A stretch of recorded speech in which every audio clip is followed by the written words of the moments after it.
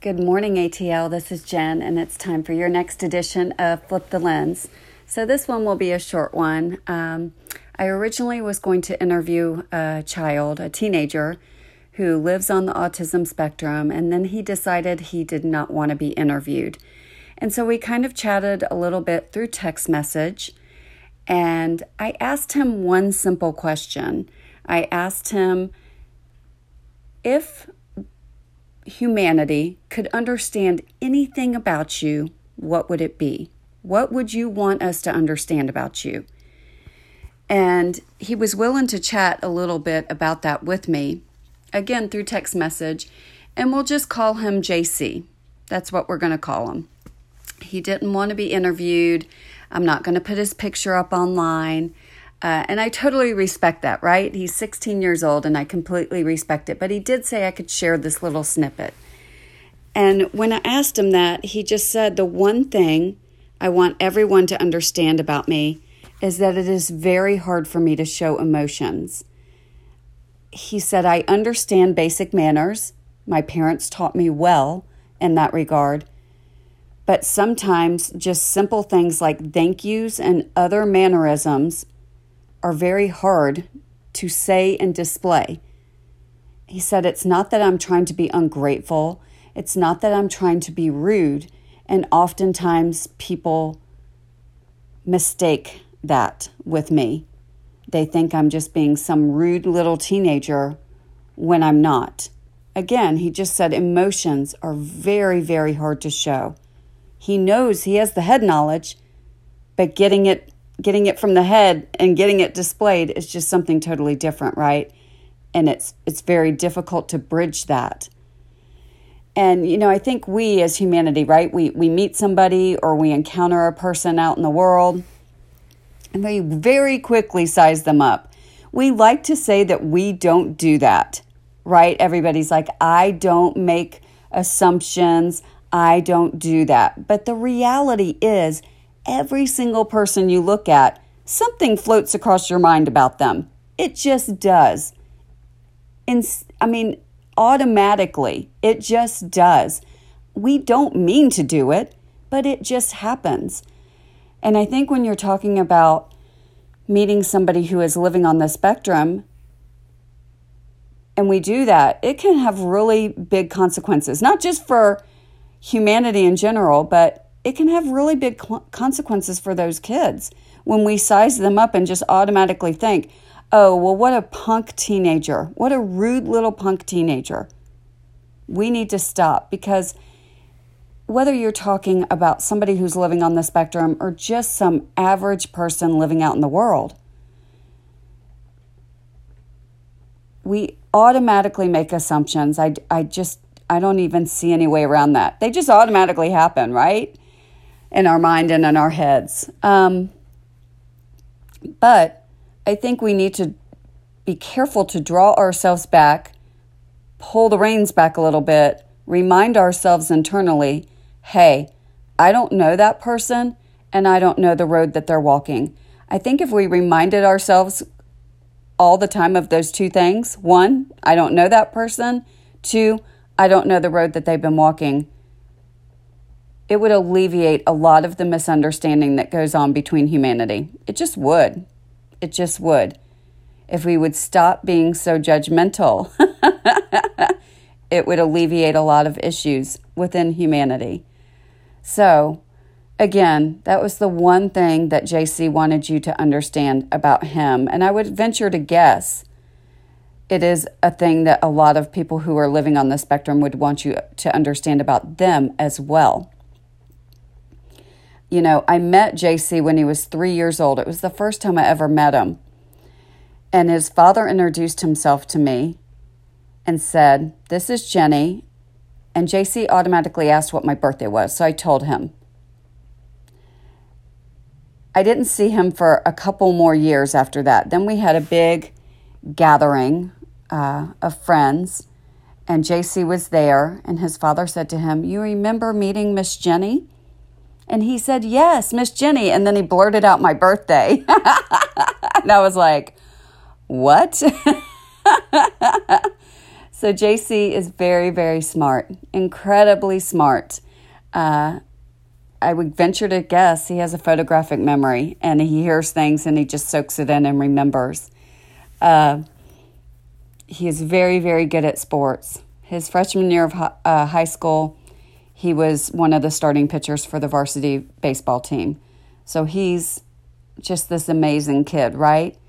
But if you met him and you did not know him, you might be quick to size him up and judge him based on his actions or his inactions, based on the words that he says, or maybe even more the words that he doesn't say. And we need to be careful, folks. We need to be really careful about doing that. So this is a short Flip the Lens. JC is one of the reasons why I'm running and walking for 24 hours and the next 24-hour challenge coming up, May 21st and 22nd. I did this challenge last year and thought it would be a one-time deal. And then I decided about 4 weeks ago or 3 weeks ago, I'm like, you know what? We're just going to do it. And we're going to do it yearly until you just can physically no longer do it. So I'm not in the best shape of my life this year due to all the crazy hours I worked in the last year due to COVID. But we're going to knock this thing out. We're going to show up and knock it out. So it's May 21st and 22nd. We'll start at 7 a.m. on Saturday, finish 7 a.m. on Sunday. It will be at the MARTA Express Park and Ride in Cumming, Georgia, right next to the big water tower. It's in Forsyth County, and it's near Northside Forsyth Hospital, just right across the bridge of 400 from the hospital. I think the actual address is 4115 Bill Cantrell Memorial Boulevard. Don't quote me on that, but it's not super hard to find. It is the only Express Park and Ride lot there in Cumming. So we'll meet there. I've got 2 links I'm going to put up on the Flip the Lens with Jen page on Facebook and Instagram. 2 links. I've also created 2 QR codes if that's easier for you to scan them. One is to learn more about what I'm trying to accomplish and to donate. The other is for Sign Up Genius, and it's to actually sign up, show up, and take an hour-long shift with me. You do not have to be a runner. If you show up and you can only walk, I welcome that. Okay, I had people show up last year that were not runners, but they got out there and they walked with me, and I'm going to need people to show up to keep me going. 24 hours is a long time to keep moving. At some point in it, your body really starts to hurt, and then your mind starts to go places it doesn't need to go. I probably really lost my crap around 2 a.m. last year because I was in a lot of pain, and I started to yawn for the first time, and then I started to panic a little bit. But I had a couple friends Skype me at that point. If you are out of state and you want to Skype and walk with me, right? I'll be walking and we can Skype. I had a couple of friends out of state Skype me or FaceTime me at that time. And boy, they really got me over that hump. If they hadn't have done it, I think I might have lost it. Really lost it. So the second QR code is to sign up for a time. So I'm asking you to do 3 things. I'm asking you to, A, dig in your pockets. I'm fundraising for a nonprofit called Culture City. They're probably the largest and leading nonprofit creating acceptance and inclusion for people who live on the spectrum and also people who are suffering from other sensory disorders, people who are born with disorders that create sensory issues, other things like PTSD, dementia. They do a lot of training for law enforcement so that law enforcement around the country can begin to recognize when they might be dealing with somebody who's living on the spectrum or somebody who might have sensory issues going on so that they don't mistake the actions or the words or whatever is going on in that situation for something else. They are getting the training they need so people can walk away safely and situations can be diffused in a safe manner.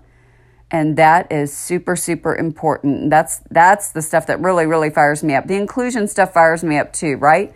These kids are aging, right? And they're going into adulthood, and the goal is to have them live as independent life as possible.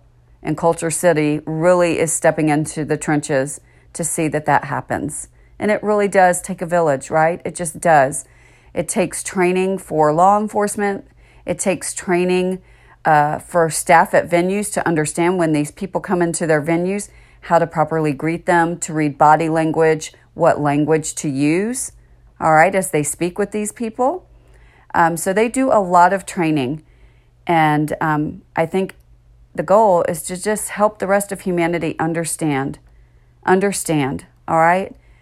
It's going to take a village, folks. And so I'm willing to stay on my feet for 24 hours. So I'm asking you, A, dig in your pockets.